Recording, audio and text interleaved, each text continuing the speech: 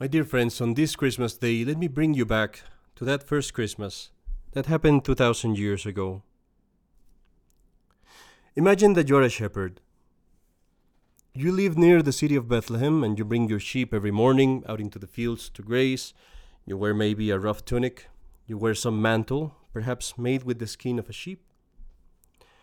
And you have a cane and a belt that goes around your waist with a little bag for what is necessary. Now you know your sheep very well. You have named them all, and you take them always to nice places where there is a lot of grass. Now this, obviously, takes you sometimes further and further away from town.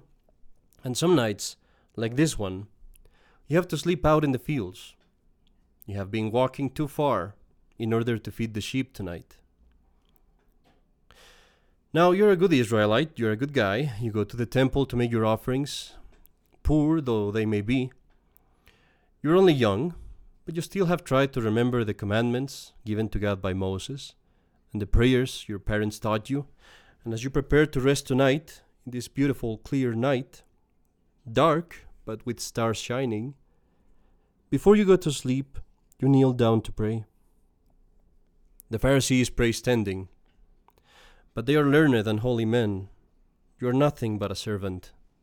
You're only a shepherd, someone unworthy to pray, and you just can't see yourself standing while praying.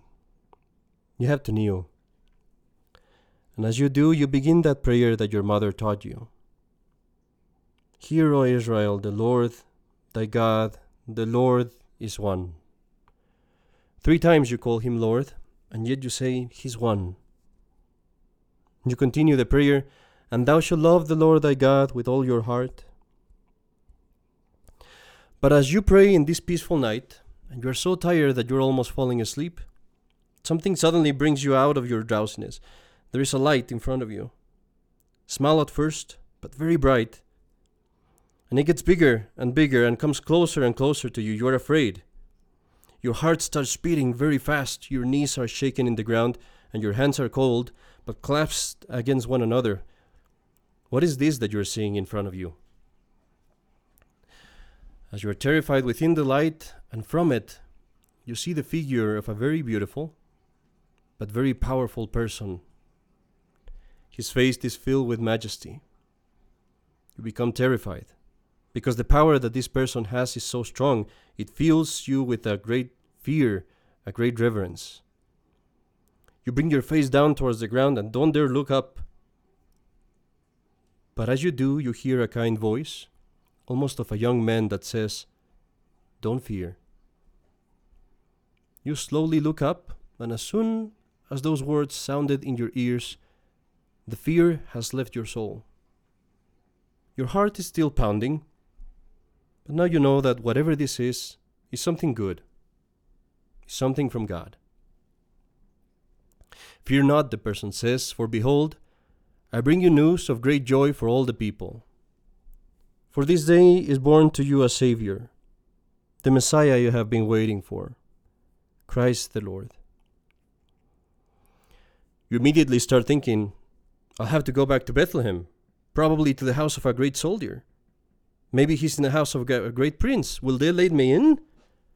Perhaps he's in Jerusalem, in the house of the great priest, maybe in the palace. I won't be able to see him. Perhaps if I go, I'll see him at a distance. But the person interrupts your thinking. It's nothing like that. "No," he says, "this will be the sign for you. You will find the infant wrapped in cloth diapers. You won't find him in a great house. You won't find him surrounded by riches. He won't even have a cradle. Instead, you will find the infant laying in a manger, there where beasts eat." And as he says this, a beautiful song sounds in your ears, harmonies of thousands of people singing a beautiful hymn you have never heard before. And as you're hearing this hymn, the light fades and the darkness of the night comes back, and you're suddenly back to what seems reality. And your first thought is, am I crazy? What was all that? It must have been a dream, but it was so real. You're still kneeling. But then you look at your friends close to you. Then you look at a distance, there's a couple shepherds running towards you, shouting the same things. The people next to you are just as surprised as you are. Everybody saw the same thing. Everybody heard it. You start changing words and asking, did you hear this? Did you hear that? And they say, yes, we heard the same. And then you all get together and you all immediately run in that direction that the angel pointed out. And as you run, you come to see this small cave, barely 5 feet tall. There's a light coming from it, and so you run towards it. But as you come in, you see there is no fire.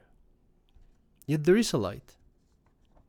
But this light seems to come from a child who is, as the angel told you, laying in a manger. Next to the child, you see this beautiful young lady kneeling. She keeps caring for the child, but she doesn't remove him from the manger. Her feet are bare, small. Her clothes are very poor.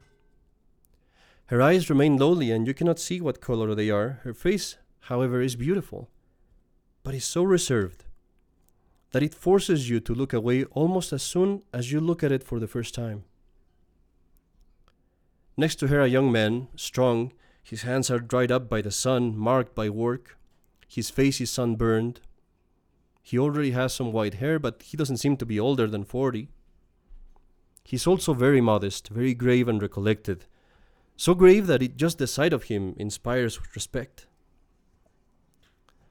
You look back at the baby, and you see that there is something special about him. He lays in there in the cold, with his arms outstretched. He's not like other newborn babies. He's clean. He's beautiful. He has a little bit of hair. But his eyes are not swollen and closed, as they usually are with newborn babies, but they're open and expressive. And it seems to you that he can think. It seems to you that he knows, and when you come, he looks at you in your eyes as if telling you, I'm glad you're here. You stand there and kneel with the other shepherds. You dare not approach. You stand at a distance. But then after a while, the little maiden, the mother, looks at you with her beautiful motherly eyes, glowing with joy, and she makes a sign to you. She wants you to hold the baby. You look back, maybe she's waving at someone else? Me? Are you calling me? And you say, no, I can't. But yes, she insists. She wants you to hold the baby. And you come trembling, just like you felt when you saw that angel, and you hold the baby in your arms.